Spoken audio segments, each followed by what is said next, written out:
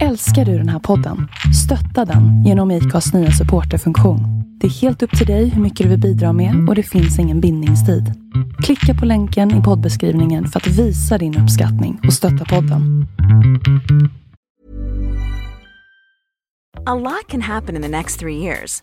Like a chatbot may be your new best friend. But what won't change? Needing health insurance. United Healthcare Tri-Term Medical Plans are available for these changing times. Underwritten by Golden Rule Insurance Company, they offer budget-friendly, flexible coverage for people who are in between jobs or missed open enrollment. The plans last nearly 3 years in some states, with access to a nationwide network of doctors and hospitals. So for whatever tomorrow brings, United Healthcare Tri-Term Medical Plans may be for you. Learn more at uh1.com.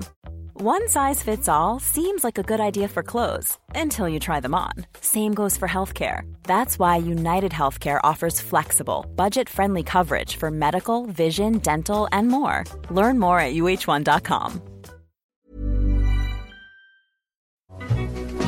Hej hörni, sport är ju inte bara sport.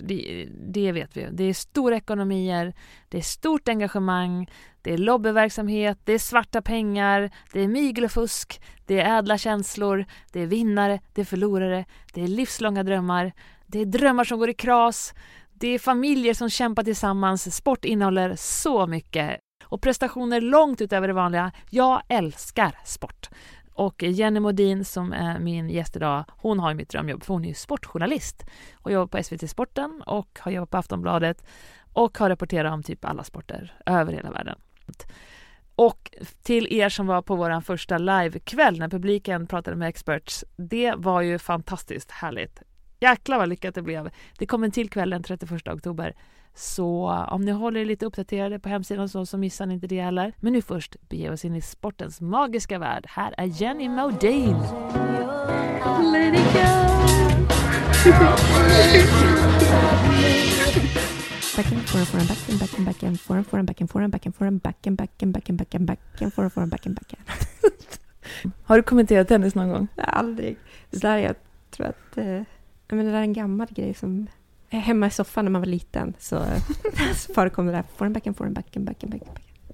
Vet du det, gjorde du med brorsan och pappa? Så att alla forehand back and back and back and forehand. Ja, jag tror det. Nu googlar Jenny. Har vi börjat eller? Ja, vi har ju börjat. Har vi det? Du börjar Jenny googla vad man säger när man kommenterar tennis. Jag skojar bara. Men du, en grej som är faktiskt kul som du berättade. Att sportjournalister förbereder lite grann vad man ska säga för man vill säga såna här klassiker som där går den i mål, hon kämpar. Typ att man vill vara den som har den där sägen som kommer i sammandragningarna som kommer med på idrottsskalan sen när Charlotte Kalla startar i mål. Jag har inte kommenterat så mycket på den nivån, men det sägs ju att en del kanske, och särskilt vid stora tävlingar, alltså OS eller VM, och att man då har en one-liner eller på något sätt den här andemeningen, det här ska jag säga när om han eller hon korsar mållinjen och tar guld, så kanske man har förberett det lite grann. Sen så är det ju inte alla som gör det, men ja, jag tror att det förekommer, jag vet inte. Skulle du kunna göra det?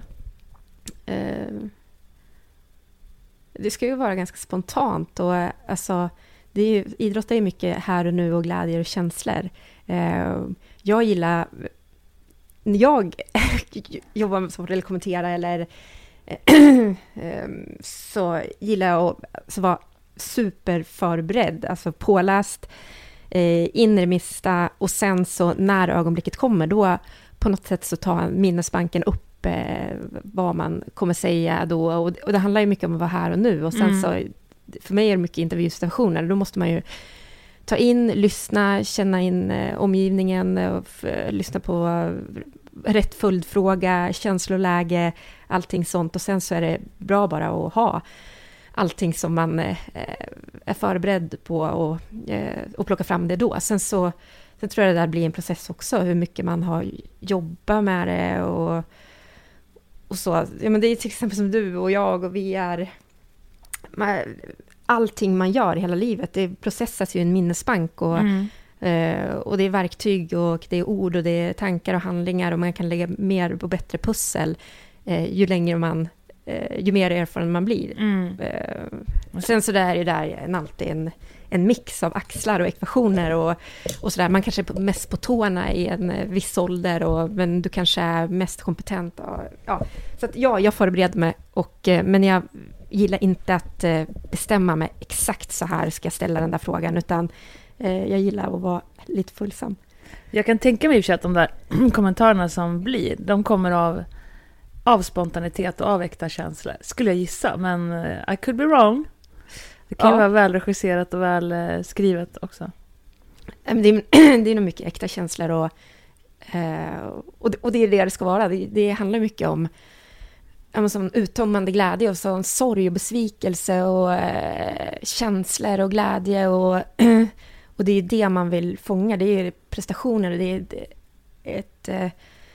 det är så otroligt hårt jobb som ligger bakom allting det här, och det är just den här dagen som det ska presteras, och det är liksom allting sätts på sin spets. Så att vi kan säga att Jenny och jag harklar lite här, för vi hade våran publik and talks with the expert igår kväll som blev igår natt, så vi är lite sega här på morgonkvisten och gör en podd. Det var kul, eller hur? Det var jättekul. Det var jätteroligt. Wow. Talking to experts live. Det var jäkla härlig publik. Ja, jag ska försöka komma på varje Talking to Experts live. Det är klart du ska göra. Och det är klart man börjar med Anders Wallin, hypnotisör. Det var många som var fascinerade och det ställdes så mycket bra frågor. Ja, en rolig publik. Det var mysigt. Det gör vi igen. 31 oktober, nu hann jag säga det också. Men då tänkte jag på... för du jobbar ju som sportjournalist på SVT och du jobbar på Aftonbladet. Och TV-året tillsammans med mig. Shit, det var ju det vassaste lilla avsnittet i din karriär. Absolut. Vi hade roligt. Det var jättekul. The beginning. Vad sa du? The beginning. Oj, vad vi lärde oss. Oj, vad vi lärde oss. Jag minns när jag stod upp programledare när du sände ut, när du satt i kontrollrummet och så fick man höra i snäckan i örat. Vad sexig du är, baby. Vad snygg du är.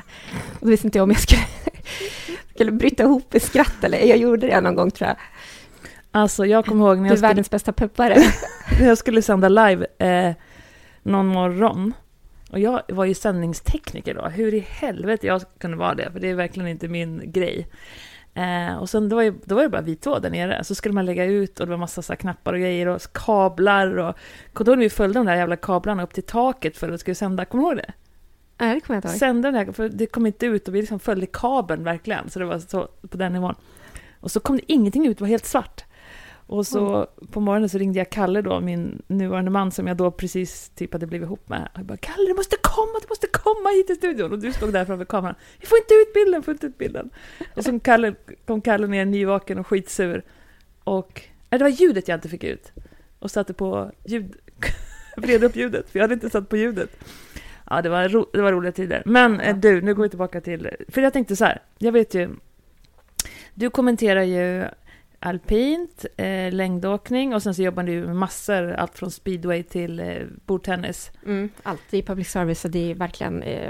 alltså vi har ju hur många sporter som helst som vi bevakar under hela året. Och jag vet ju, du har ju dina sporter som du själv håller på med där du är naturligt väldigt insatt.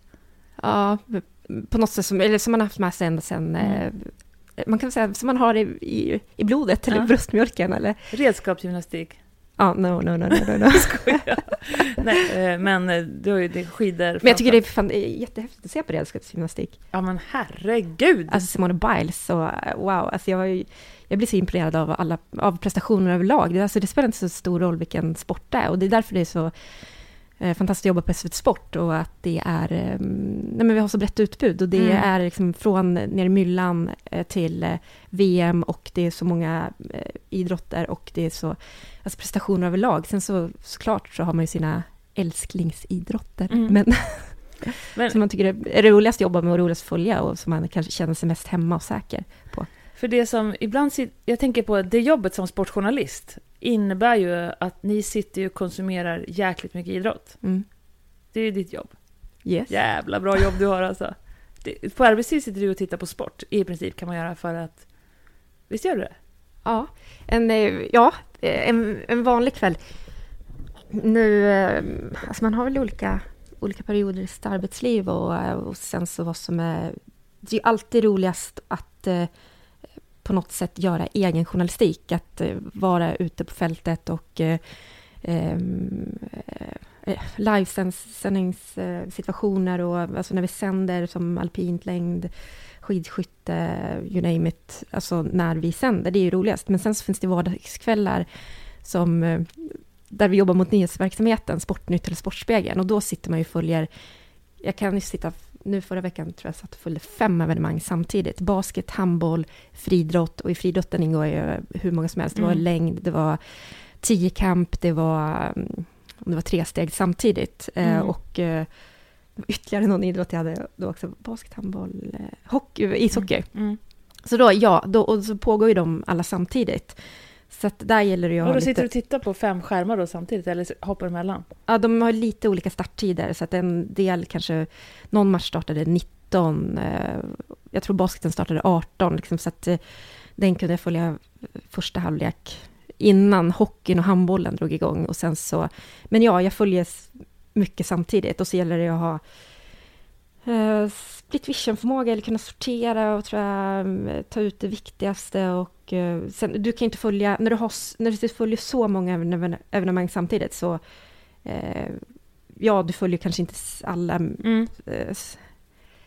hela tiden, men det gäller ju att ta ut det viktigaste. Du ska berätta kärnan, spänningen, dramatiken, det avgörande på 45 sekunder till 1 minut, och där gäller det ju att hitta grejen. Vad är det publiken vill veta från den här matchen, och så handlar det om tydlighet och om väva in men den bästa trean, eller i basketmatchen, eller det bästa anfallet, eller i handbollen det kanske blev en jättevändning, ett lag gick från 13-20 till vinst 27-26, och då gäller det att berätta dramatiken. Tänk om du missar precis den grejen då, eller då är det någon annan som har snappat upp det, eller då läser du det på någon annan, eller tittar tillbaka på något sätt, eller hur? Nej, jag är ansvarig för att det ska bli rätt. Ja. Tillsammans, vi är ju ett team, jag och min redigerare, så att vi sitter ju, han eller hon sitter också och kollar liksom, och vart är den bästa bilden, och det där händer det någonting, så att det är ett samarbete, man hjälps åt hela tiden. Men det är klart att jag kanske var jätteinne på friidrotten, det hände någonting där under just när du vände i handbollsmatchen. Ja, och det gäller ju hela tiden att använda sig av verktyg. Jag googlar inne på förbundens hemsida eller klubbarnas hemsida eller på Twitter. Har jag missat någonting i den här matchen? Det kanske är saker på Twitter på Skellefteå Hockey eller Skellefteå Psych liksom.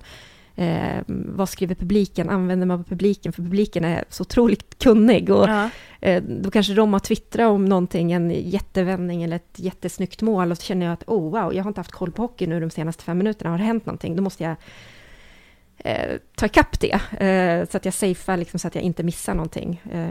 Men ofta så går det bra. Men det låter jävligt stressigt. Men är 2 stycken, så att om jag säger det att okej, nu håller jag koll på friidrotten, så håller du ett extra öga på brottningen. Brottningen till exempel. Så ta Fredrik som jag jobbade med förra veckan, då när det var så otroligt mycket, då höll han ett extra öga på det. Så att ofta så löser man det där. Men ja, det är otroligt stressigt när man jobbar mot deadlines och när man har så många evenemang att följa samtidigt. Och sen så ska det gå i sändning då, vilka tider känns SVT Sporten? 22.00. 22.00. Jag tittar ju på SVT Play om jag tittar, så att jag 22.00, och då ska det vara klart. Nej, men det gör ju många.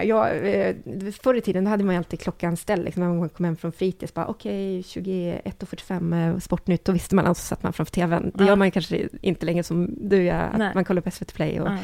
Men du har alltså din men jag har ju min deadline. Ja. Och då ska de här 5 reportagen vara klara? Ja. Ja, det är stressigt. Ja, men det är kul. Det är en utmaning, och så man vill göra det så bra som möjligt, så tydligt som möjligt, och så berätta rätt saker, och det ska vara spännande för publiken. Ja, du har ju ett drömjobb, Jenny. Du har ju ett drömjobb. No question about it. Blir det konkurrens mellan kollegor? Vi har ju jobbat tillsammans ute på fältet. Har vi nu då? Till våren. Ja, världscupavslutningen alpint 2001. Just det. När vi letar på Hermann Mayer. Ja. Hermann. Det var ju du som låg bakom det, kommer du ihåg det? Eller du och jag. Du kan ju berätta hur det var, men det var roligt. Ja, det var jättekul. Det var Så vi jobbade tillsammans på TV Åre. Det här var... Åre hade alpina världscupfinalen 2001. Och då är både damerna och herrarna samlade på i samma ort. De är inte det, men där sammanstrålar de också. Det är som ett mini-VM och det är super-G, störtlopp, slalom och storslalom under en vecka där. Och Hermann Maier var det här året... Kung kan man ju säga. säga. Han var ju kung. Han ledde totalvärldscupen och vi försökte få ner honom till studion i TV Åre, men det gick inte. Arvingen hade ju varit där veckan innan så vi tänkte, hej, det här får vi ett kändisar. Ja. Och du med din briljanta tyska, du har ju bott i Tyskland. Och, alltså briljanta tyska, oh my god vilken överdrift. Jag kan hanka mig fram lite på tyska. Men både du och jag kan tyska, så att vi var ner på en presskonferens och så fick vi tag på, alltså vi vill ha Hermann Maier till studion. Jag tror att det var ju så länge sedan där. Och då sa några ledare bara, men... Jag tror att de tyckte om oss väldigt mycket, så att med glimten i ögat. Och så sa tjejer, ni får hans hotellnummer. Han bor på 259 på Åre Fjällby. Just det. Och så gick vi dit och så knackade vi på, men då var inte han där. Men det var 2 jättetrevliga tränare som var där. Jag kommer ihåg att det var ganska mörkt och det var lite så här skumt som att ska vi verkligen gå här och störa dem? Ja, det kanske det var. Det var så länge sedan. Så att, ja. Men i alla fall när vi knackade på så han var inte där, men hans närmaste coach eller tränare och de bara skrattade och tyckte att det var jättekul att få besök. Så som jag minns det. I alla fall, skitsamma. Sen så var det söndagen i alla fall. Och det är hur mycket folk som helst i målfållan eller världens alla tv-bolag. Alltså det är TV Rai, det är italiensk tv, det är TV Orf, ORF, det är Österrikes tv, det är ZDF, tysk tv, SVT, det är alla. Och han tar hem alpina världscupen då, jag minns inte om det var tajt eller inte, och stod vid målfållan allihopa. Och så stod hans manager där och så fick han syn på dig och mig, för det var du som filmade. Och ja, men kom ihåg att vi var och hälsa på där. Ja. Så försökte han lugna ner alla och så pekade han, okej, TV Åre, you first, TV Rai, you second, TV ORF, you third, ungefär så. Så att vi fick första intervjun på grund av att vi hade gjort ett gediget arbete där under veckan. Är det så som man jobbar? Alltså jag förstår att det var, men vi visste ju inte då, eller för vi hade precis börjat jobba med tv och så. Men är det så man jobbar, att man försöker få tag i folk på alla sätt som går, förstår jag menar? Ja, jo, men alltså kontakter och förtroende är ju extremt viktigt. Är det ju. Sen så är ju sådana där livesändningsevenemang på något sätt så är det är ju pengar också. Det är ju de mest betalande tv-bolagen får ju först och de som ligger live. Och sen så blir det en rangordning. Men handlar det om nyhetsverksamheten, nyhetsarbete, om man vill ha tag på någon eller vill få någon att uttala sig eller sådär, då kanske den personen vänder sig till någon journalist som har jobbat nära under den här idrottaren många år och som man har förtroende för.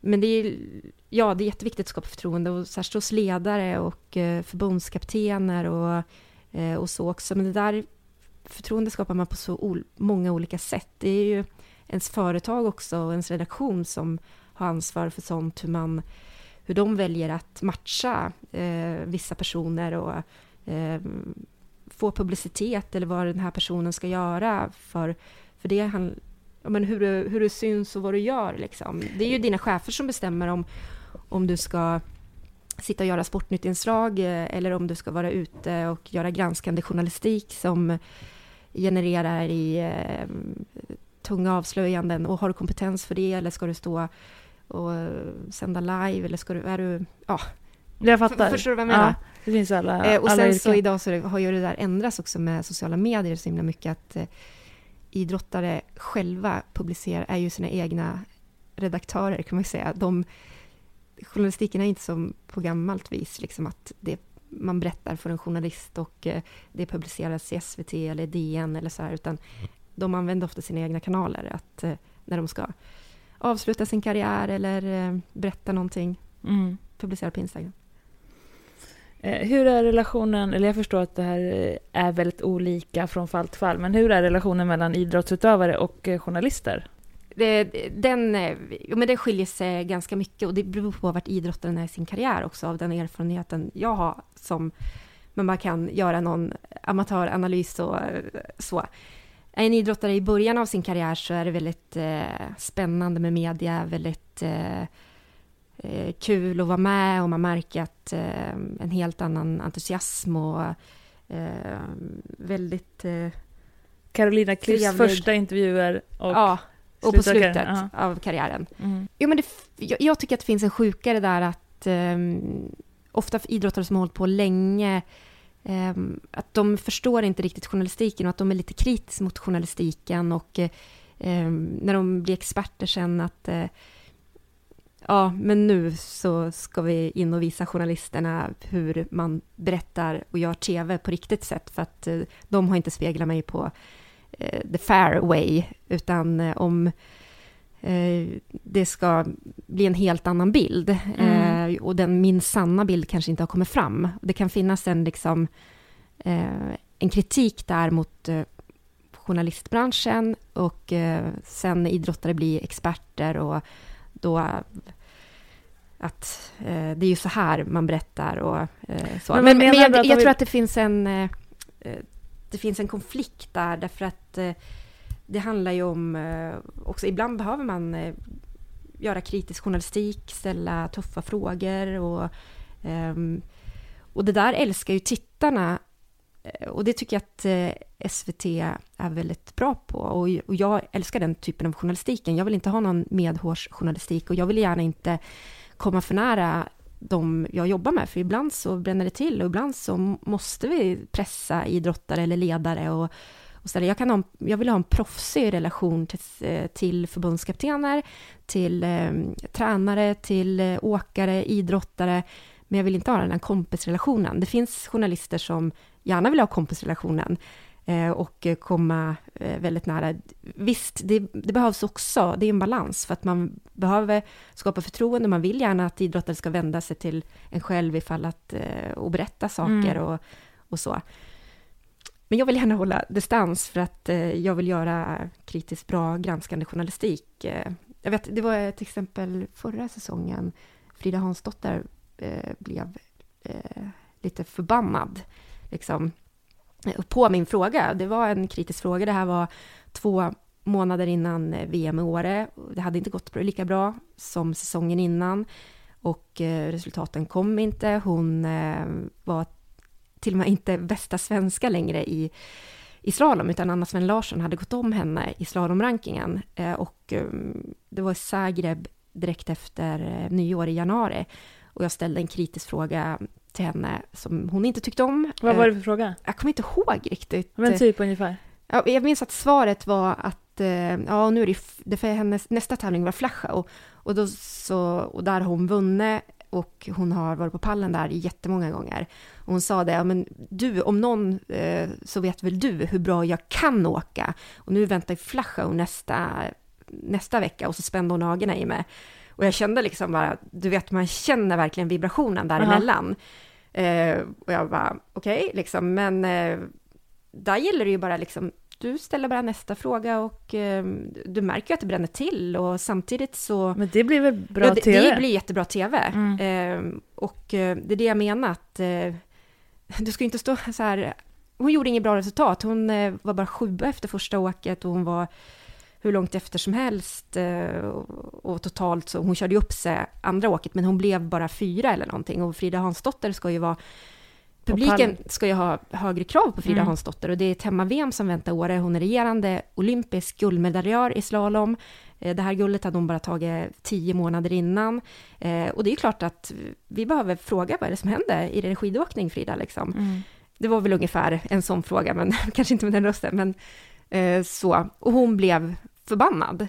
Men jag tror att det där var ju en inre press på henne också. Hon visste ju, hon var i det läget att det gick inte lika bra. Anna Sven Larsson, som är många år yngre än henne, hade gått om henne. Och sen så visade det sig att hon hade vurpa på inåkningen också. Så att hon hade problem med den tävlingen. Men kvällstidningarna fångade upp det där, och Frida Hansdotters kritik mot SVT-reportern, och så ringde ju de sen, och frågade och då hade hon uttalat sig någonting att... Den där jävla Jenny Modin. Jag blir så irriterad då på hur frågan ställdes eller någonting. Och jag känner ju det att, bara, fine, jag tar det. Och jag är ju precis som du säger att ja, men det bränner till och det är bra tv och vi ska inte ducka för obekväma frågor och sådär. Så att... Men då måste jag fråga dig, för som publik ibland så sitter jag och tänker nej men gud, de har gjort så bra de kan, gud låt dem vara, så kan jag tänka. Och sen så förstår jag att när du är elitidrottare, 1, du är elit, du blir sponsrad, du får betalt för det. 2, man har ju liksom, man får förväntningar med sig för att vi som sitter och tittar i tv-sofforna eller på plats hejar och vi hoppas på guld för Sverige eller för våran idol. Och det är på något sätt, vad ska jag säga, ja men det är en tävling och du förstår vad jag menar, det är på något sätt så här, det är inte riktigt fint att vilja kräva det av dem för de är bara människor, samtidigt är det deras profession och jo, men jag förstår vad du menar, ja, och det är ju, de har ju hela svenska folket bakom sig så att det är ju delat det där när vi ställer kritiska frågor. Det blir ju verkligen, de tar ju idrottaren i försvar, precis som du säger. Att det här, de har kämpat och de har förberett sig för det här och där står en reportern och hur kan han ställa eller hon ställa en sån fråga? Men det är ju, vi får ju jättemycket mejl eller cheferna att det är ju och särskilt SVT-sändningar eller alla stora sändningar eller om det är TV4 eller Viasat, alltså på något sätt så publiken, det blir som 2 läger. Publiken tar ju idrottarnas sida och det är ju, och man kan ha jättemycket synpunkter på reportern, journalisten, kommentatorn. Det blir som, alltså hela Sverige äger, du har rätt att ha synpunkter på SVT-journalisten eller SVT-kommentatorn för att det här är public service och det är lite folkets också. Det är som heliga kor liksom. Ni blir också dömda helt enkelt. Ja, men inte hela kor, men alltså publiken tycker sig ha rätt att tycka så mycket på journalistiken också. Ja. Och hur den utförs. Ja, men det är klart. Ja, och det är jättebra. Ja. Så ska det vara. Har du fått några hatmejl någon gång? Ja, det har jag. Inte så många sådär direkt i inkorgen. Men ja, när jag kommenterade alpint så fick jag en del på Twitter och jag vet att cheferna fick jättemycket tyck om... det får ju alla. Ja, det får ju alla, absolut. Men du vet, det är en tjej som är huvudkommentator, det är inte så vanligt. Det är en traditionell idrott som alpint som det har varit manligt kommenterade i generationer. Och sen så är det en tjej som sitter där och kommenterar tillsammans med Pernilla Wiberg. Eller... Har du fått mycket skit för det liksom? Ja. Gubbar som vill höra Stig Strand och... Ja, så. Sen så, som sagt, jag tycker att kritik är bra och man lär sig utav det. Och vissa saker hade de rätt. Jag menar... Och vissa saker skit. Ja, men riktigt jag sa att det är saker är skit liksom. Det är ju bara, man får ju sålla den där kritiken. Därför att vissa saker som bara, skit i det. En tweet som man... Ja, du är avundsjuk, du har rätt att tycka det här. Ja, men tycker du är inte... Jag menar, det beror lite på vem kritiken kommer ifrån också. Verkligen. Ibland kan kritik vara en ren och skär komplimang. Ja. Världen har ändrats, gubbjävel. Dra en gammal filt över dig. Titta på gamla... Allt ligger på YouTube. Du kan titta på så här Stenmark från 78 på YouTube om du vill. Har Johan Kroneman skrivit om det någon gång? Nej, men han är ju en annan generation. Han skriver ju... Eller, jag vet inte. Jag läser Johan Kroneman, men det är på något sätt... Men han är ju rolig att läsa. Ja, han är ju rolig att läsa. Och ibland är han svinsmart, och ibland tänker man... okej. Ja. Fast jag tycker många gånger har han jättevassa, roliga åsikter. Fast jag vet inte. Men du, är man någonsin rädd ibland för att möta vissa som man tänker, gud, ska jag inte göra den här personen? Gud, det kommer bli jobbigt. Någon som är så här otrevlig eller jobbig eller dålig förlorare, förbannad. Du vet den där klassiska Foppa-intervjun när han var så jävla förbannad. Kommer du ihåg det? På domarna? Ja. Börje? Ja, Albert Svanberg. Ja. Vet du vad han säger? Så jävla arg på Börje! Eller vad han säger? Domaren var så jävla dålig. Och så säger Albert, är du arg på Börje? Ja, jag kommer inte ihåg exakt. Ja. Helt underbar. Det är en fantastisk fantastisk one-liner. Men tänk, i och för sig, då var jag arg på att börja, inte på journalist. Men känner man ibland som journalist att det här blir lite jobbigt. Ska jag gå fram och prata med den här som är så arg nu för den har förlorat? Men Charlotte Kalla, när det inte har gått bra för henne. Ja, det ser ju... Så, alltså, man är ju inte rädd. För att jag tror inte att jag är där längre. Alltså du vet, med erfarenhet och i början så kunde man vara nervös inför en intervju. Men med erfarenhet så är man kanske inte det längre, men man lär sig att tackla situationerna.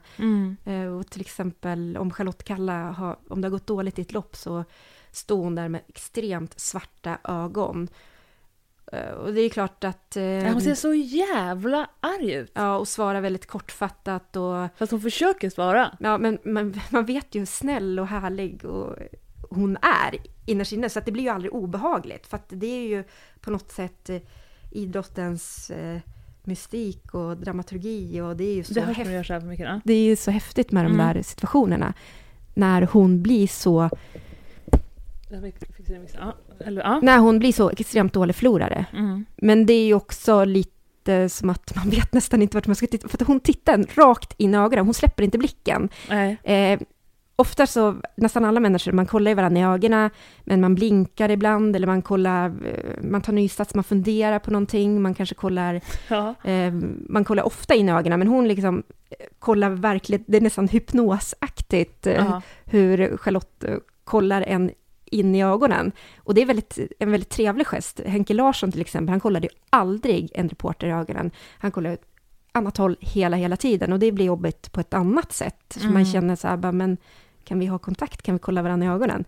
Men Charlotte Kalla är motsatsen. Hon liksom spänner ögonen i en och det känns nästan som att man är hypnotiserad. Man bara, oj! Det syns ju genom kameran också. Ja, jag tror att det är en av hennes alltså, små detaljer som har gjort henne så folkkär. För att hon går genom rutan, hon kollar alltid i ögonen, hon har sånt brett känsloregister. När det går dåligt så visar hon det, och när det går bra så är hon hon är så äkta. Ja, hon verkar vara också en jättefin person. Ja. Men du, nu, vad är det som har hänt nu igen? Han Rickard Grip blev kickad? Det var någonting Expressen skrev bara för någon vecka sedan, att de hade uppgifter på att Rickard Grip blev kickad. Att han inte alls slutade frivilligt, utan att han fick sparken. Det har ju varit en enorm härva i längdlandslaget den senaste tiden, men det är väl inga uppgifter som har bekräftats av Rickard Grip själv eller Johan Sares, som var den som då kickade, som var förbundsdirektör då. Sen avgick ju han också bara några månader eller veckor senare. Men enligt Expressen då så var det Johan Sares, dåvarande förbundsdirektören, som kickade Rickard Grip. Jag har ingen aning varför i så fall. Rickard Grip har ju varit en otroligt framgångsrik förbundskapten under många år. Sen att han slutade, det var kanske inte så förvånande. Han har 7 eller 10 år som han har varit, och det är ett krävande jobb. Har han familj så också, eller? Ja, han har familj, han har barn. För då är det svårt att vara borta så mycket, så det är inte så konstigt. Ja. Jag tänkte om du visste vad det var, om du kunde skvallra lite här i podden. Nej, jag vet inte vad det är, men... Jag tänkte på Charlotte. Charlotte, och det är intressant med senare delen av sina karriärer, det här mot media, hur man är mot media. Charlotte har ju blivit helt annorlunda. Hon satt i en intervju här, i en SVT-intervju bara för ett litet tag sedan, om hela den här härvan med längdlandslaget, och för Jonas Pettersson fick ju inte fortsätta. Han som ersatte Rickard Grip, han blev sparkad för att det var turbulens inom herrlandslaget, vallarna. Han hade gjort sig av med 2 vallare, på vilket sätt vet man inte. Det var en utvärdering som han läste, och de här 2 personerna i vallateamet funkar inte, eller skidorna blir inte bra, okej. Nu, han gick in och handlade, och sen så blev det en himla turbulens på vallasidan. Man hittade inte lika bra vallare, eller vad som hände om de andra vallarna ställde sig bakom att okej, slutar de 2, då har ni inga vallare. Det är väl lite osagt vad som exakt hände. Det finns en källa, SVT Sport har väldigt bra källor på det här, som att vad det var som hände. Vi var ledande i den nyhetsstoryn, så att vi kunde gå ut med ganska mycket och berätta historien och lägga pusslet. Vad var det som hade hänt då? Det var det att en utvärdering, han ny på förbundskaptens eller ledarposten, han tar del av en utvärdering och det är problem på alla sidan, tycker många åkare och ledare. Problem att skidorna inte är bra eller att det är dåligt samarbete? Eller? Ja, en mix. Men 2 personer, om det är 6 eller 8 i ett helt vallateam, och de här, vissa vallar är ju knutna till vissa åkare också, om skidorna inte hade varit bra och så här. Men det kom fram i en utvärdering att det här var inte bra. Och Jonas Petersson agerade och som jag var inne på. Och så en av de här som blev kickad, han är nu tillbaka på en nyckelposition i vallateamet. För att de andra vallarna, det är som ett fotbollslag. Att det blir, man jobbar tillsammans. Vad var det jag tänkte säga? Jag kände att det blir väldigt osammanhängande där. Nej, det är ingen fara alls. Det är det jag menar med Charlotte Kalla, att hon gick ut i en intervju här nu bara för ett tag sedan och sa det att jag tycker att det har skötts dåligt och jag förstår inte varför Jonas Pettersson sparkades, och det slutar ju med att han, den nya längdlandslagschefen, fick sparken för att han agerade så här. Att han gjorde sig av med 2 vallare, det blev jätteturbulens på vallasidan och Charlotte Kalla, liksom, du vet, idrottare, de uttalar sig nästan aldrig politiskt, eller de går inte in i konflikter och tycker någonting. De koncentrerar sig på det de är satt till att göra.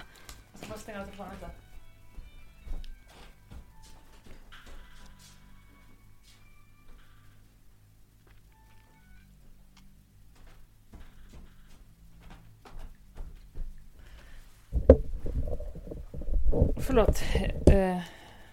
Alltså idrottare generellt, de uttalar sig aldrig politiskt eller går inte in i konflikter, de tycker ingenting om, de vill hålla sig borta från allt vad sånt heter, utan de koncentrerar sig på sina prestationer. Stina Nilsson är ju ett praktexempel på det där. Det är ingenting som får störa hennes zon, utan det handlar bara om hennes träning här och nu. Hon tänker inte på nästa dag, hon pratar inte om nästa dag, hon pratar inte om tidigare, utan hon är väldigt fyrkantig i vad hon säger och tänker och tycker. Och du skulle aldrig få ett svar av henne om till exempel, vad tycker du om turbulensen i längdlandslaget? Men det som var lite speciellt, det var att Charlotte Kalla verkligen pratade om det här, vad hon tycker och tänker. Att det här har inte varit bra för svenska landslaget, och hon mer eller mindre står på Jonas Petterssons sida, och det blir ju och hon kritiserar Ola Strömberg som är ny förbundsdirektör, som är den som man skulle kunna säga är högst ansvarig för allting, för hela den här soppan. Men hon är ju så senior, och blir det inte så att när man är senior i ett landslag så får man en hel del inofficiell makt också? Jag menar, om hon har varit en stjärna i så många år, Charlotte Kalla, och sen att hon också är en klipsk person liksom. Och många av henne som förebild, så får ju hon en makt. Och har man den så har man den. Och så använder hon den i det här fallet till att faktiskt påverka den allmänna situationen. Ja, men absolut. Det är... Sen är hon så senior också att hon säkert kan göra det och ändå foka på sin träning och allting. Ja. Hon är i slutet av sin karriär, och det är häftigt att se henne ta den här rollen och ta bladet från munnen och uttala sig och lägga sig i. Men det får ju henne att växa ytterligare. Hur länge tror du hon kommer hålla på? Jag tror att hon kör... Alltså hon kör den här säsongen, sen är det OS-säsong nästa... Då kör hon det också. Tror du det? Ja, det tror jag. Ja. Jag tror inte hon är på väg att lägga av. Jag tror inte att hon är nöjd alls. Vad tror du? Jag tror också att hon kör över OS nästa år. Det är roligt att man har känt på något sätt att det känns som att hon skulle kunna breaka mer. Sen har hon kört mot Marit Björgen och Therese Johaug. Men man har liksom på något sätt tänkt att hon skulle kunna få en sån här att hon verkligen var mer dominerande genom en hel säsong. Ja. Men den har inte riktigt kommit. Ja, den har ju aldrig kommit. Hon är ju mästerskapsåkare. Ja. Men precis, hon har ju inte varit där uppe och levererat i varje lopp och vunnit. Och, ja, men som du säger, som Johaug eller Marit Björgen eller... Ja, det här brukar du och jag prata ganska mycket om. Ja. Men sen så tror jag att det kan vara påfrestande för henne också. Det där är ju som för något år sedan. Jag menar, hon har varit ensam skiddrottning i Sverige i så många år. Och så kommer Stina Nilsson och blir en superstjärna för något år sedan. Och det är samma saker som med Frida Hansdotter och Anna Sven Larsson. Liksom, när de kommer närmare, kryper närmare underifrån. Liksom, det är inte så himla kul för dem. Och det har nog inte varit så himla kul för Charlotte Kalla heller. Och nu, ja precis, Ebba Andersson kommer sen, nu i vintras, Frida Karlsson kommer att åka om Charlotte Kalla. Frida Karlsson tar 2 silver. Hon var ju med och tog guld också, VM-guld i stafetten. Men jag tycker att Kalla har tacklat det där bra. Alltså hon, för något år sedan då klev hon ju ur landslaget och körde sin egen satsning. Det kanske var en effekt av att hon kände att men, nu vill jag köra själv. För att, men nu är hon ju tillbaka där och de andra har krypit närmare och krypit om henne. Och man gått om henne på vissa plan. Frida Karlsson, Stina Nilsson. Och, det känns som att hon tycker att det är kul igen. Jag tänker så här, det här är ju mitt område, så här kan jag verkligen prata om för länge som helst. Kanske inte så kul för alla, men fuck it, det är min podcast. Jag tänker på att Charlotte Kalla, hon är så himla stark, hon tränar så jävla hårt. Men hon är ganska tung också. Tänk på Frida Frida Karlsson och Ebba Andersson, alltså, eller Therese Johaug, de är så lätta allihopa. Ja. Och Marit Björgen var ju också stark, men hon var ju också väldigt mycket större hela hon. Ja. Ibland tänker jag så här att hon skulle liksom lägga om sin träning som blev lättare, Charlotte Kalla. Ja, men det där det är ju jätteintressant. Det där. Jag tror inte Charlotte Kalla har den genetiken att hon kan vara lika tunn som Therese Johaug eller Ebba Andersson. Therese Johaug och Frida Karlsson har ju samma genetik. De är ju superlätta, fjäderlätta. Magra. Ja, magra. De är ju, det där har ju diskuterats jättemycket om på gränsen. Och alltså Frida Karlssons mamma har haft anorexia. Therese Johaug har ju själv sagt att men de ligger ju på gränsen. Och det är ju såklart inte och det Johan Olsson har ju berättat det sen efter karriären att han var ju på gränsen. Inför mästerskap så bantade ju Johan Olsson ner sig. Liksom. Han var ju som absolut lättast då. VM i Val di Fiemme, du vet, det här fantastiska femmilsloppet som du och jag brukar ta fram på nyårsafton. Det är härligt att titta på. Eller nyårsdagen och se om och om igen. Ja. Utan kommentatorer som bara ser åkandet. Ja, men han var ju fjäderlätt då. Och det där är ju en utveckling som är ganska generell. Den finns i andra idrotter också. Backhoppningen till exempel. De är superfjäderlätta. De är på gränsen till anorektiska. Och i längdskidåkningen så har det också kommit. Men det finns ju olika typer som Astrid Ureholt Jakobsen. Liksom. Hon är ju inte den typen. Hon är en Charlotte Kalla typ som är lite större. Alltså Marit Björgen. Så att det är väl olika typer av lopp som de kan vara bra i.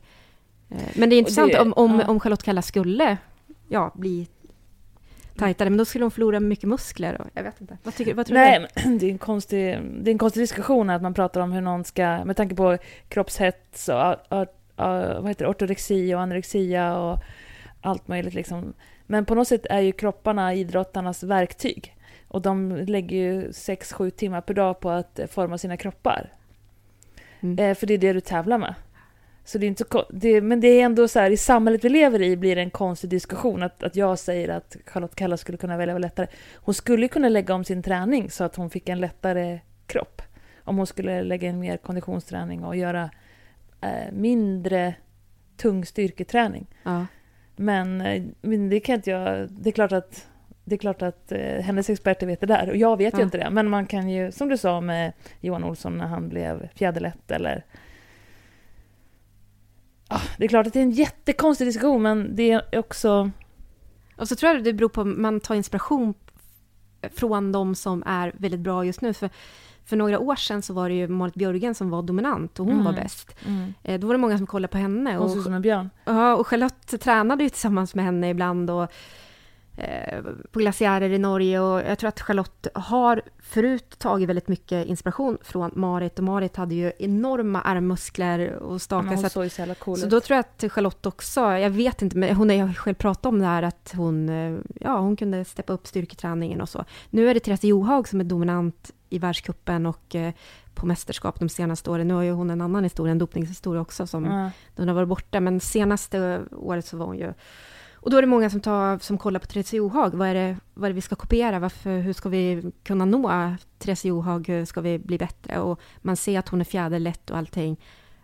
Alltså hon kör, och sen så kan det ju vara hur skidåkningen är. Det finns stakzoner och man ändrar tekniker och regler. Och du får inte staka här, du får staka här. Och den här typen av teknik passar ju en fjäderlättåkare. Så det där är ju ett ansvar från FIS också. Högsta internationella skidförbundet och så. Sen kommer ju sprinttävlingar också som är hur kul som helst. Att det blir så stort och så publikt. Och jag tycker fortfarande det är så obegripligt i längdåkning att man tävlar, att man kan vara bra både på sprint och 3 milen eller 5 milen. Det är helt sjukt. Ja. För det är så extremt. Det skulle ju inte hända i löpning att du både kör maraton och 100 meter. Och tävlar i båda delar. Det var väl Sifan Hassan som nu under VM friidrott som kör en kort 1500 meter och 10 000 meter. Och det ska egentligen inte gå. Nej. Och vinna VM-guld på 10 000 och 1500. Det är som ungefär sprint och 5 mil. Men... inte riktigt, men maraton. Nej, men det är på samma skala i alla fall. Absolut. Ja. Men jag tycker att den här utvecklingen är lite tråkig också. Men jag förstår den samtidigt för att...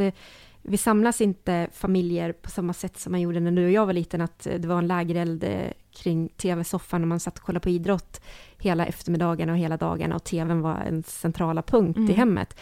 Idag så vill vi nästan gömma undan tvn. Alltså den ska inte stå framme utan man kollar. Det är klart att den fortfarande finns så. Men då i den tiden och det samhället vi levde då var ju 5 mil det mest spännande och det var... Ja, då fick man ju sitta i soffan flera timmar. Och, det mest spännande. Ja, och med individuell start. Man satt och med klocka eller skrev ner tider. Och man väntade till den där kameravinkeln där i Val di Fiamme bakom den där grantallen. Alltså så. Men idag så finns det nästan inga 5 milar på världscupprogrammet utan det är sprint. Och det är ju kul. Det passar vårt sätt att leva och vårt tempo. Och det är man mot man, kvinna mot kvinna och det går fort, det är nya medaljer och det är lite som i alpinåkningen också med parallellslalom. Det håller på att ta sig mer in på programmet. Samma som med nyheter, korta tabloider, klick. Ja. Jag tycker Sen det är Johanna. Nej, jag älskar de här långa såklart. Jag tycker de är roliga. När Sverige har bra tävlande. Tyvärr är jag så nationalistisk när det kommer an på sport att jag hejar på Sverige. Och sen hejar jag ju på, men gud nu står det till. Nej men, vad heter hon? Finskan som jag tycker med. Virpi Koitunen. Nej. Jag skojar bara. Nej men, varför har jag glömt bort henne? Vilken idrott? I längd. Hon med långt brunt mörkt hår. Nej men, P. Finskan? Ja. Som är bra nu? Hon är typ 4 jämt. Hon är svinbra, har varit jättemånga säsonger. Nej men, varför kommer jag inte på vad hon heter? Hon är ganska all around. Hon är också jävligt så här, stark. Mäkäräinen? Nej. Ja, det är ju att jag inte ska komma på det. Nej, men, långt, tjockt, jättemörkt hår. Hon ser ganska arg ut. Jävligt biffig. I don't know. Nej, kan inte komma jag är så seg så att jag... nej, men då, så henne hejar jag på och Sverige. Men vad fan? P.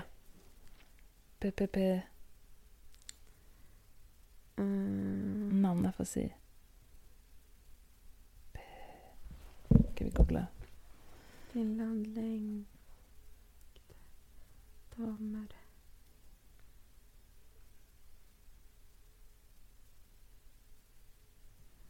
Pärmäkoski. Pärmäkoski. Krista Pärmäkoski. Ja, hej jag också på. Ja. Du, berätta, har du gjort något scoop någon gång då, Jenny?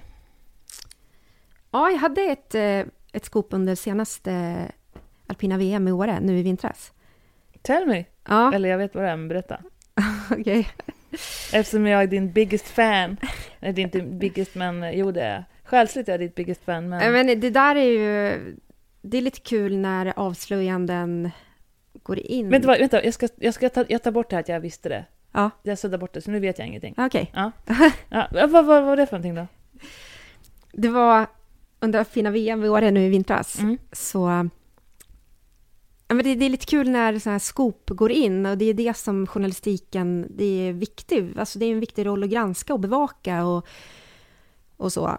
Så att... Nu kände jag att jag blev lite osammanhängande där. Klipp. Nej. Ja. Och Johanna kände att det blev mycket upp. Ta om då. Vi klipper bort där. Ja. Vi tar om. Jenny Modin. Jag ska bara. Nej, men Jenny, har du gjort någon scoop någon gång då? Ja, nu under alpina VM i Åre så hade jag ett jätteavslöjande. Nu i år, eller? Ja. Alpina VM i Åre 2019. Så satt jag ute på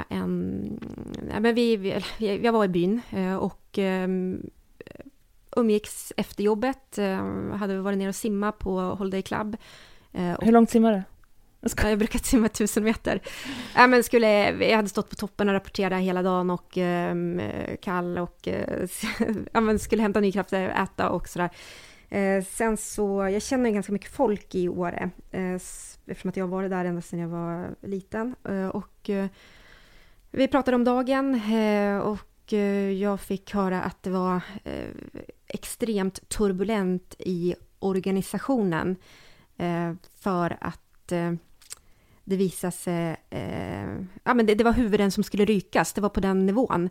Huvuden skulle bort. De skulle sparkas för att man hade gjort ett jättemisstag. Ett extremt misstag. När arrangören hade kommit backen på morgonen så var banan där herrarnas parallellslalom skulle avgöras, den var sönderpistad.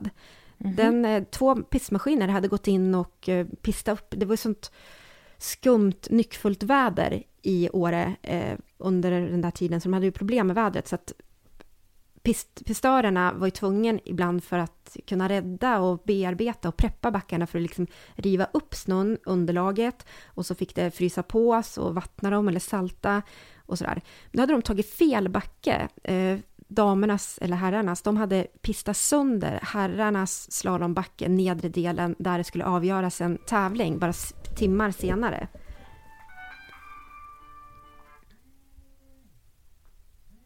Förlåt, jag ska... Jag ska bara, förlåt, jag ska...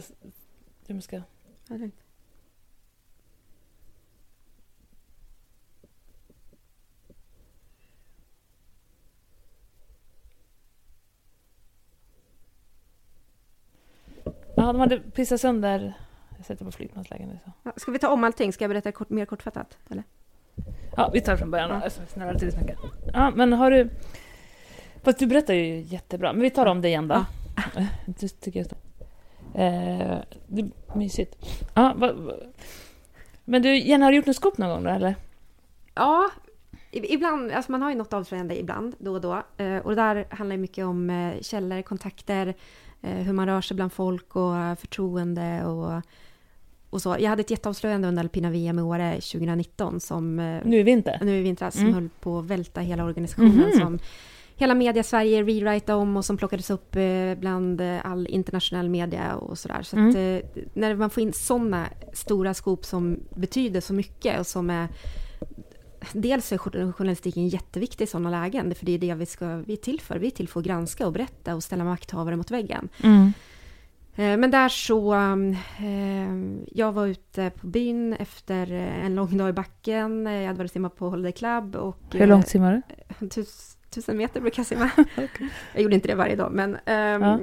och skulle äta middag och... men jag känner mycket folk i Åre och... som har kopplingar till organisationen, för att jag har varit mycket i Åre och jag har varit där som barn. Och jag har kompisar som bor där. Och det visade sig, jag fick i alla fall reda på att det är turbulent i organisationen, VM-Åre-organisationen. För att 2 pistörer har gått in och pistat sönder backen. Eller det här hade redan avgjorts, men då på morgonen så hade 2 pistmaskiner gått in och sabba underlaget där herrarnas alpina kombinationsslalomtävlingen skulle avgöras bara timmar senare. De hade sett fel på schemat eller någonting, ingen aning, men det är den mänskliga faktorn. Så att herrarnas alpina kombinationsslalomdelen fick flyttas till damernas, där damerna skulle avgöras dagen efter eller någonting. Men vad är det man kan ju fel när man pistar sönder? Har de liksom... Ja, alltså, man har ju gjort, man preppar banan på olika sätt med snön liksom. Ja, eller? Man preppar banan på olika sätt. För kurvor och för branter och grejer. Ja, och hårdhet framförallt. Och hårdhet, ja. Det ska vara ett visst underlag, det ska vara hårt. Och där så, de hade väl tänkt att okej, den här backen ska ju användas imorgon. De måste ha läst fel på schemat eller någonting, så att nu river vi upp snön här och så ska vi salta, vattna och så ska den bli bra tills imorgon. Men de rev ju upp backen som skulle användas för dagens tävlingar. Och det här är ju ett enormt stort fel. Det här är ingen... Det här jobbet har de hållit på med några veckor, att fixa backen? Nej, det är ju ett dag för dag evenemang. Alltså okay. Så. Men de har ju hållit på med det. Jag tänker att man bygger upp underifrån långsamt och sen så kan man finish. Men sen så var det ju så enormt dåligt väder. Det var så varmt och de fick salta och sådär. Så att det är ju ett pågående arbete hela tiden och med rätt mängd salt och sådär. Men har du med pistmaskinen river upp hela underlaget, då kan du inte rädda det på några timmar. Oh shit. Och där skulle det avgöras en VM-tävling. Herrarnas alpina kombination. Och det här är ju inga små tävlingar vi pratar om. Det är inte klubbmästerskapen i Liden eller i Lindesberg eller en världscuptävling ens, utan det här är the fucking World Championship i Åre. Där fistpampar och det handlar om, alltså på individnivå, medaljer som ska delas ut. Pantoro, det men alla Dominic Paris och liksom, nu fick de flytta till damernas backe. Det är som är svårighetsgraden är mindre och det kan ju kasta om hela resultatlistan. Men det var exakt vad som hände. Men FIS mörkade ju det här. Och alla i organisationen, för det kan man ju inte gå ut och berätta att det är faktiskt det här som har hänt, utan man sa det bara att vi fick flytta till damernas backe för att underlaget höll inte. Ja, varför höll det inte då? Nej, men det var ju liksom inget bra så här. Men då fick jag reda på den riktiga anledningen att tabben som har hänt, att två pistmaskinförare har gått in klockan 6 på morgonen och förstört hela fucking alpina kombinationen och riva upp den och det vad som hände med dem efter. Men det var vad jag fick berättat för mig i alla fall, att huvuden kommer att ryka. Det här är ett major tabbe. Vi öppnade hela sändningen dagen efter med att göra pusslet, lägga journalistiken, ställa makthavare mot väggen, fråga vad det för som hade hänt, lägga fram våra uppgifter. De här uppgifterna har vi, det här har hänt, hur besvarar ni det? Så att med tanke på att det där vad jag fick berättat för mig på byn i Åre, så kunde jag gå vidare tillsammans med min organisation, min redaktion, mina chefer. Jag satt med Kristoffer Brå i telefonen, med André Pops, med Anders Blomberg. Berättade vi tillsammans. Nu, alla är bra på olika saker. Jag hade avslöjandet. Kristoffer som är projektledare tog det här vidare. Okej, nu gör vi så här. Nu formerar vi oss så här. Du gör den intervjun. Jenny, du åker och intervjuar den. Andrea, du jobbar så här. Så. Och sen så öppnade vi hela sändningen dagen efter med att lägga fram att det här har hänt inom organisationen och varför alpina kombinationen herrarnas flyttades och skakigt i organisationen. Så. Och det här var ju en jättegrej för, inte bara för svensk media utan för hela världen. Alla journalister som var på plats och framförallt så var det en smäll mot organisationen. Organisationen ville ju gå därifrån med att ha gjort ett supermästerskap och var det arrangörsmässigt perfekt. Nu kan man inte vara det. Vädret ställer ju alltid till det och sådär. Men här var det den mänskliga faktorn som som hade felat, och vi avslöjade det. Så att det var ett avslöjande jag haft. Jag får göra en lång historia kort. Ja, och jag menar, idrott är inte bara idrott. Det är ju så extremt mycket pengar inblandade och så jättemånga personer. Och, så att en sån här grej är ju en stor grej. Det är en jättestor grej. Mm. Ja, det är ju en ja, som du säger, det är pengar, det är titlar, det är länders satsningar på ungdomsidrott i förlängningen. Alltså det finns ju hur många led som helst i resultaten av ett mästerskap. Ja, eller ekonomier eller turistverksamhet i Åre. Alltså det finns... Ja, det är mycket. Verkligen mycket som står på spel. Och just att Åre fick tillbaka VM så pass tidigt, det var ju i förlängningen av att Åre gjorde ett supermästerskap när man fick arrangera 2007. Nu fick man arrangera igen bara 12 år senare, 2019. Och det var ju ett resultat säkert då från att alla kom ihåg att bara wow, Åre, Sverige, vilka arrangörer 2007. Nu så kanske man inte har samma bild. Så att det är också som allt pussel läggs ihop. Hur länge dröjer innan Åre får arrangera VM nästa gång? Det kanske dröjer lång tid nu. Det var ju mycket som var bra också. Sverige är ju superbra på att arrangera mästerskap då det gäller logistik och... Men nu fick vi inte som sommar-OS. Oj, förlåt. Vinter-OS. Vinter-OS. Nej. Förlåt, vinter-OS. Och det var ju också en del av att kanske... Hade Åre gjort ett supermästerskap arrangörsmässigt perfekt, om alla tävlingar hade avgjorts från högsta startplats, då hade det gagnat Sverige i en vinter-OS-ansökan mycket, mycket mer. Nu hade ju Åre jättemycket otur med vädret då också. Alltså det var ju sjukt dåligt väder. Ja, det var sjukt dåligt väder. Det var inte en enda tävling förutom lagtävlingen som startade från originalstart. Störtlopp, Super-G, både damernas och herrarnas flyttades ner för att det var extremt otur med vädret. Men jag tror att det inte gagnade Sverige igen i den här OS-ansökan. Alla världens mediebolag var ju på och frågade profilstarka åkare som Mikaela Shiffrin, Lindsey Vonn, vad tycker ni? Det OS ska avgöras bara om några månader. Ska Åre, Sverige, Stockholm få arrangera? Och när Mikaela Shiffrin som normalt sett idrottare inte pratar politik eller inte tycker någonting. Hon gick ut och tyckte jättemycket där att nej, det här håller inte OS-klass. Utan hon mer eller mindre gav sin favör till OS i Italien. Tack. Men varför tyckte sånt kan jag avgöra. Kanske Jenny, du har varit med att påverka det. Tänk om ditt scoop gjorde att så här... Ja. Jag tror att det bara var en liten del i det. Jenny bara, no! Nej, ja, precis. Nej, men det var ju vädret och nedflyttade starter. Och, men sen så får man ju inte glömma bort att, som jag sa, att Sverige och Åre och vinteridrott, har varit i flera år superbra på att arrangera stora mästerskap. Och det vet hela världen om också. Så att vädret kan man inte styra över. Varför tyckte hon att inte Sverige var lämpade att arrangera OS? För inte Mikaela Shiffrin tyckte det. Jag blev lite förvånad för hon brukar inte tycka som många idrottare, utan allting är... Man tycker om sin egen åkning och man tycker om sina egna prestationer, men ofta så... Men där gick hon ut och tyckte... Hon tyckte att vädret var för nyckfullt. Det hade ju varit otroligt stora temperaturskillnader. När Mikaela Shiffrin tog sitt VM-guld slalom som hon ska dansa hem, som hon ska leka hem med 2-3 sekunders marginal, så det var bara... det var inte lika stort avstånd och jag har aldrig sett Mikaela Shiffrin så pressad inför andra åket som hon var. Det var helt så hemskt att se henne. Det sades att hon var sjuk också, att hon hade ont i halsen och sådär, men jag vet inte om det var pressen. Men underlaget passade ju absolut inte Mikaela Shiffrin den dagen, och det hade ju regnat och det var... Mikaela åker som bäst när det är blankis och brant. Här var det flackt och spårigt.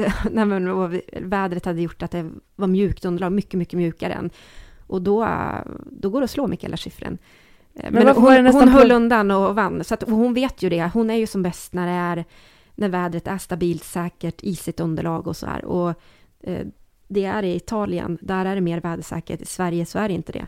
I Sverige, alltså klimatkrisen och senaste årens upp och ner. Så att det hon menade på det, att vädret är för osäkert här. Men det har hon ju rätt i. Man vet ju, om man ska planera att åka skidor, det ska man ju nästan inte göra. Man ska åka upp när det är bra väder. Om man ska åka upp i svenska fjällen så är det. Men du, hur var det nästan plågsamt att se henne? Man kunde ta på stämningen av att hon var så extremt pressad. Man såg att hon inte... Jag hade ju en superposition under VM-år. Jag fick stå precis uppe där vid start med åkarna, nära åkarna, innanför avspärrningarna. Jag såg hur du stod där och huttrade och frös. Ja. Fast det syntes inte. Jo, det gjorde det säkert. Nej, men jag vet att det var Öyvind och Barbro, våra kompisar, som bara, oj, Jenny står där och fryser hela tiden. Jag bara, hon har varma kläder på sig. Ja. Man var ju väldigt, väldigt nära åkarna och hon... man kunde se att hon gillade inte situationen. Hon brukar vara extremt fokuserad och på ett bra sätt. Här så såg det ut som att hon ville inte vara där och alltså man kände nästan att man kunde känna med henne att hon hade en kräk- och spykänsla och det var lite samtidigt som man såg på Anna Sven Larsson som var en gigant. Hon var stor och stark och liksom njöt av situationen. Det var hennes hemmaplan även fast hon var i det här läget. Tvåa så hon gillade läget. Mikaela gillade absolut inte läget. Men man måste se mycket sånt där behind the scenes. Idrottare som står och kräks eller får samma massage och har jätteont och allt sånt där. Ja. Eller? Ja. Alltså hela den här baksidan av elitidrott som är så fysiskt kostsam. Ja, det ser man ju. Och det är den som är så kul att se. Det är det jag menar som att vara ute och göra journalistiken och sitta i tv-huset och följa matcher.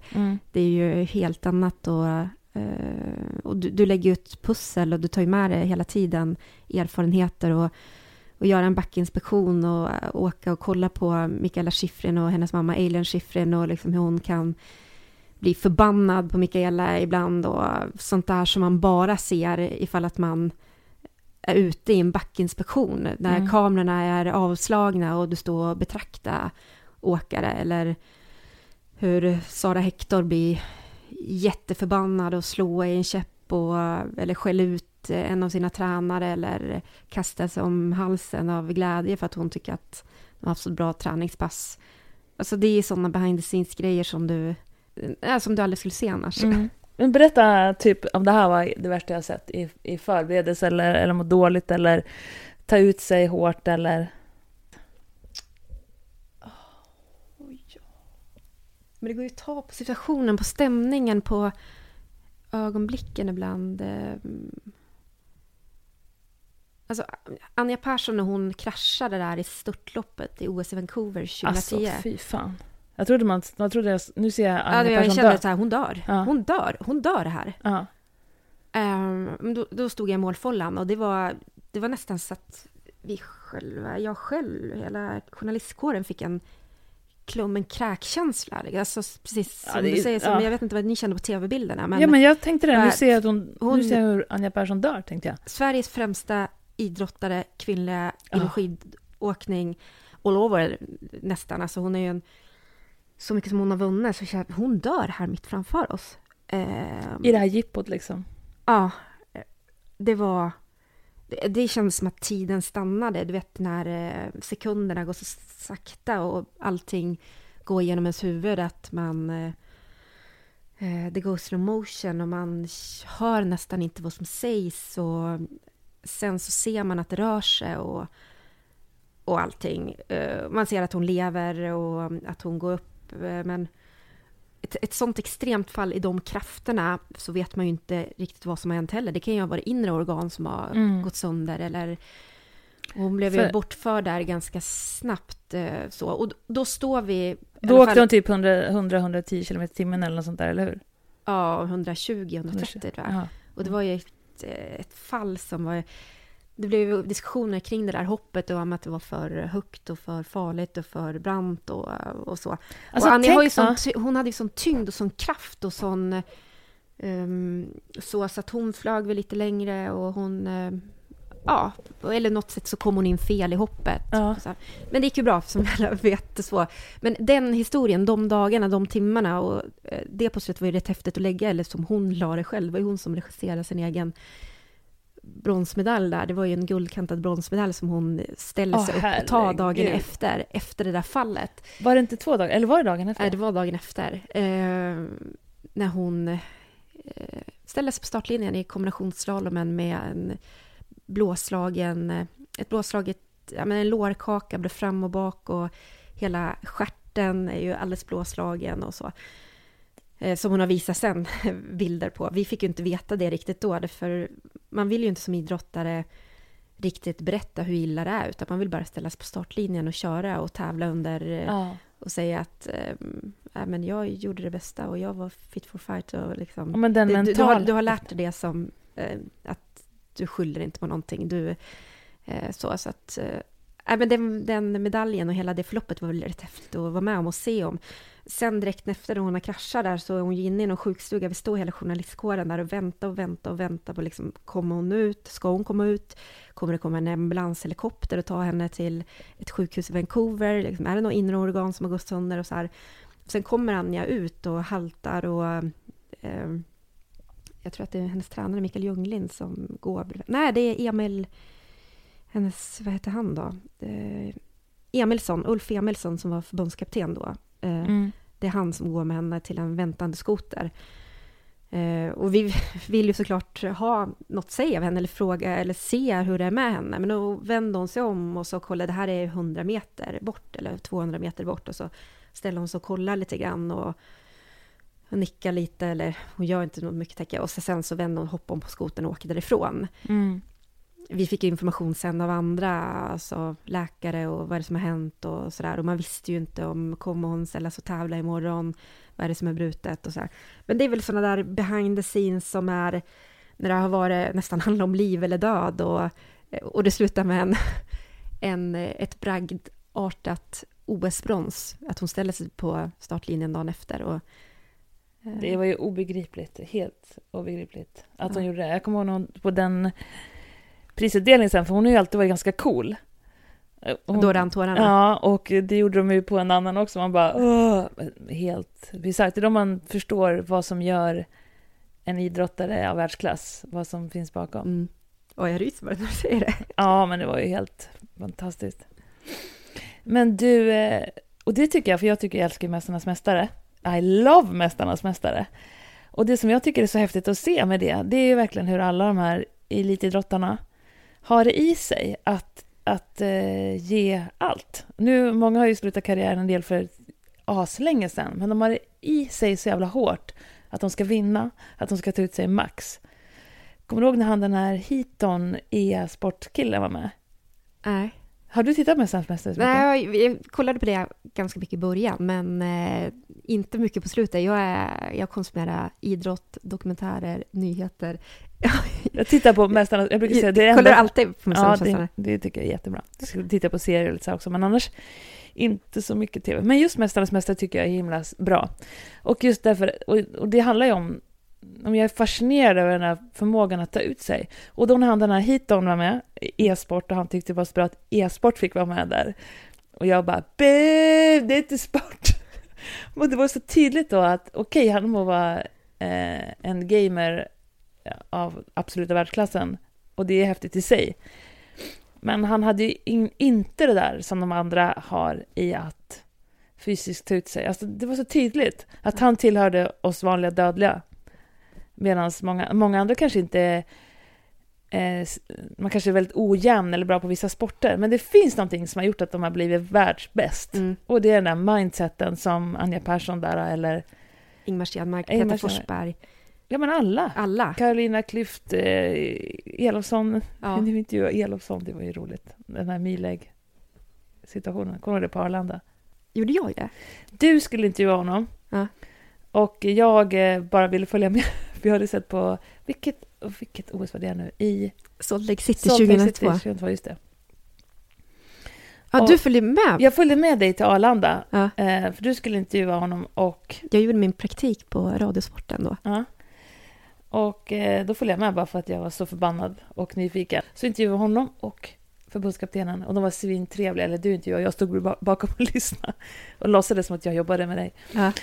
Och så han hade ju tränat så jävla hårt. Och svarade så trevligt och fint på dina frågor. Sen stängde vi av micken och han var så jävla förbannad på all doping. Kommer du inte ihåg det? Jag kommer inte ihåg, jag vet och kanyler fan överallt, där har man kämpat. Alltså han var så svart och arg i blicken. Aha. Men han sa inte det när det rullade? Ja, när det rullade. Jag kommer inte ihåg det. Nej. Men jag brukar komma ihåg allt. Men jag kanske... Det där var ju en av mina första... jag vet inte, skitsamma. Men jag tänker på liksom det som syntes då när vi intervjuade honom. Det var verkligen den här känslan av att hur jävla mycket man vill vinna. Och det är klart. Och hur arg de var på allt fusk. Man känner en sån otroligt stark passion över sin aktivitet som man håller på med. Liksom, så att... Ja, men i Per Elofssons fall kan man ju förstå det. Eller ännu att han var så... Alltså en bloddopad tysk spanjor. Alltså han var ju så fullproppad med doping. Alltså... Och så, som han åkte ifrån Per Elofsson. Ja, det var ju sjukt. Det var ju sjukt. Och det är alltså, han har kämpat helt idrottsliv för det där. Just det. Han var ju på toppen av sin karriär. Ja, han skulle ha vunnit. Året innan, 2001, i VM i Lahtis. Liksom. Per var ju... Och det var ju där han skulle åka och ta OS-gulden. Det finaste du kan ta i din karriär. Han var ju världens bästa skidåkare. Och så knäcker en tokdopad tysk spanjor med fullproppad med EPO, släcker din dröm och liksom kör slut. För Elofsson hängde ju med i det där tempot, minns du det? Ja. Och gick in i väggen såklart. Ja, det är vidrigt. Och på tal om att det inte bara är idrott. Men tänk att du har kämpat för det sen du var typ 9-10 bast liksom. Och din stora dröm, så pajas det någon som fuskar. Men hela den här dopingsituationen nu i idrottsvärlden är ju... Ja, du har sett Ikaros? Jag har inte gjort det. Nej, men jag måste se den. Den är ju inte direkt... Jag har läst jättemycket om det. Jag ska absolut... Vi hade konferens inför Vinterstudion häromdagen så att vi pratade om bland annat den dokumentären och pratade jättemycket dopning eftersom att det är så himla aktuellt. Och över flera sporter. Du minns bilderna från Dopfer, alpinisten som hade en syrgasmask nu i vintras. Ja. Och så mikrodoping, Therese Johaug, du vet, läppsalva. Alltså får du i det bara lite så gör det många procent för din muskelmassa. Nu är ju hon... har ju avtjänat sitt straff. Och, men du vet, det finns så många olika typer av dopning. Och österrikarna som dopade sig nu i längd-VM. Alltså den är ständigt aktuell. Och skidskytte och ryssarna. Och, så att jag hoppas att vi ska göra granskningar och fördjupningar om dopning. Men det är så komplext. Det kommer hela tiden nya smarta sätt att förbättra sina resultat olagligt. De som kontrollerar och läkarkåren och dopingkontrollanterna ligger ju ett steg efter, så är det ju. Vad kommer härnäst som man inte ens vet om? Det är det ena. Manipulera dopningsprov som den här tränaren Alberto Salazar som stängde av nu i VM. Alltså, men precis, de ligger ju hela tiden. Men antidopningsorganisationen jobbar också väldigt hårt och som tur är så finns det ju ärliga idrottare som kan berätta, som kämpar mot dopning och som... Men det finns ju folk som har kämpat mot dopning som sen har visat sig vara dopade. Ja. Så att jag menar, det är ju inte härligt det heller. Och det andra är ju att det är ju en fysisk överlägsenhet som talar om huruvida du ska vinna eller inte. Nu tänker jag på en Caster Semenya, så är det? Ja, Caster Semenya. Och hela hennes liksom könsdiskussion som jag tycker är helt ovärdig och helt bizarr. Ja. Liksom, det är så ont med. Jag har sett den här tyska dokumentären som finns på SVT Play. Nej. Men den handlar ju just om det här om hormon, testosteron och genmanipulerade eller kvinnor som har ett för naturligt högt testosteronvärde som IAF, Internationella friidrottsförbundet, har sagt. De har gett dem 3 alternativ. Operera dig, ta hormoner för att få ner testosteronvärdena eller sluta att tävla. Och de här tjejerna alltså brinner ju för att vara på den internationella scenen och de är ju födda så här. Och det är det som kanske har gjort att de har valt den här banan in the first place. Ja, och för att få vara kvar där så måste de ta piller för att sänka sina testosteronvärden eller låta sig operera sig. Och men den här dokumentären, du måste se den sen. Men i alla fall så, det är 2 fall, bland annat Annette Negesa från Uganda som då lät sig få sina testosteronvärden sänkta, men hon fick inte veta att hon skulle operera sig. Sen så hade hon vaknat och så liksom såg hon att hon hade skärsår, att hon var skuren. Så att de hade ju gått in i henne och tagit ut testosteron ur kroppen. Liksom. Men de hade sagt till henne innan att nej, men du ska bara få en spruta som kommer göra att dina testosteronvärden sänks. Men mer eller mindre så var de här försökskaniner, alltså grisar som... Och forskarna har ingen forskning på det här heller. Det här har ju inte gjorts tidigare. Alltså att kvinnor med naturligt höga testosteronvärden har fått dem sänkta. Så att de var ju i ett försöksprojekt helt enkelt. Men när var det? Det här var... Hon skulle springa OS i London 2012. Men hade för höga testosteronvärden då så att hon plockades av och... Så att den här operationen gjordes 2011, 2012 någonting. Men sen den här tyska redaktionen som har jobbat med det här, de har ju sökt fall och bland annat hon har stått upp nu och berättat, för hon är peppad av en människorättskämpe, en idrottsadvokat som har liksom förklarat för henne att de här människorna utnyttjar dig. De har använt dig som en försökskanin. Ja, verkligen. Så att hon står upp liksom, hon skulle göra sitt livslopp, hon var i sitt livsform, hon var Ugandas bästa medeldistanslöpare. Hon har aldrig kommit i närheten av de här resultaten, de här värdena igen efter den här operationen. Så hon har ju fått sitt liv, sin dröm förstörd. Och dessutom att de har plockat bort så mycket testosteron ur hennes kropp har gjort att hon har dålig balans idag, hon har...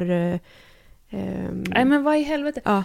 Och sen jag kan förstå till exempel att om du är man och opererar om dig till kvinna och sen ska hålla på med en kampsport och du ska gå i UFC. Ja, jag fattar att nej, så kan vi som inte göra. Det har ju hänt. Ja. Det var någon thaiboxare tror jag som gjorde så och bara dängde upp alla andra.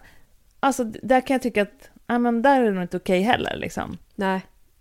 Ponera att en Mike Tyson typ skulle bli kvinna. Ja. Men när det gäller det här för idrott, eller idrott är ju fysiska förutsättningar. Michael Phelps har ju jättestora händer, jättestora fötter. Ja. Men helt plötsligt när det kommer an på liksom kvinnor i synnerhet. Ja, de blev bra på sport för hur de var födda. Ja. De var överlägsen för det, fast det ska de inte få vara. Eller... Ja. Det... Men det är en jävligt klurig fråga. Och idrott är ju orättvist. Jag skulle aldrig kunna bli massa saker. Jag tränade ju friidrott hela min uppväxt. Jag var aldrig snabb. Nej. Jag skulle aldrig kunna bli en sprinter. Nej, man är ju född olika. Precis, man är... Jag är skapt för att jag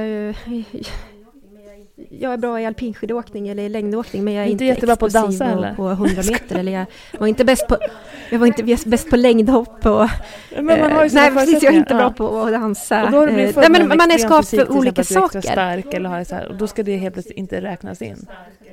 Ja, det borde kunna något sätt hänga ihop. Nej, då ska det tas från dig. Nej, det är så stört. Kolla på den. Ja, det är så. Ja, men kolla på den tyska. Den är Jenny Modin. Tack så jäkla mycket för att du ville vara med. Johannes Stelber. Tack så mycket, det var kul. Vi har fortfarande inte berättat om, men det tar vi nästa gång. Where it all began, TV-året. Jag tänkte på vår fantastiska livesändning. Men vi tar den en annan gång, det får bli en cliffhanger. Eller hur? Nej, jag vet. Men vi fick gick bra ändå. Fast kanske var för att ingen märkte det. Okej, vi säger ingenting om det. Tack för att ni har lyssnat. Hej då Jenny och hej då allihopa. Puss puss. Tack så jättemycket för att ni har lyssnat. Om ni vill ha någon att sticka ut och springa med så är det bara att slå en pling. Jag är alltid redo för en löparrunda. Annars så hörs vi igen nästa vecka. Ha det gött. Tja tja.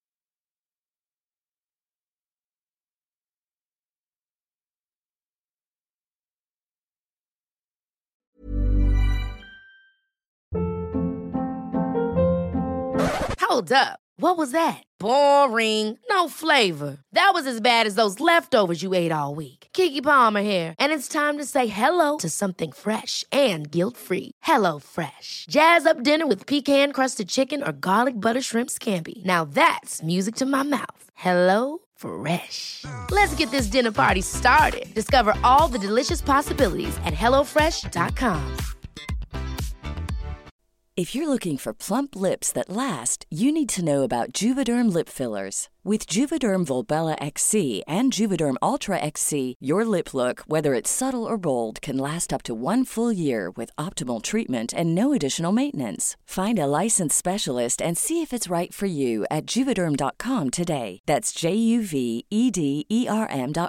Add fullness to lips in adults over 21 with Juvederm Volbella XC or Juvederm Ultra XC. Do not use if you have severe allergies or a history of severe allergic reactions, or if you're allergic to lidocaine or the proteins used in Juvederm. Tell your doctor if you have a history of scarring or taking medicines that decrease the body's immune response or that can prolong bleeding. Common side effects include injection site redness, swelling, pain, tenderness, firmness, lumps, bumps, bruising, discoloration, or itching. As with all fillers, there's a rare risk of unintentional injection into a blood vessel, which can cause vision abnormalities, blindness, stroke, temporary scabs, or scarring. For full, important safety information, visit Juvederm.com.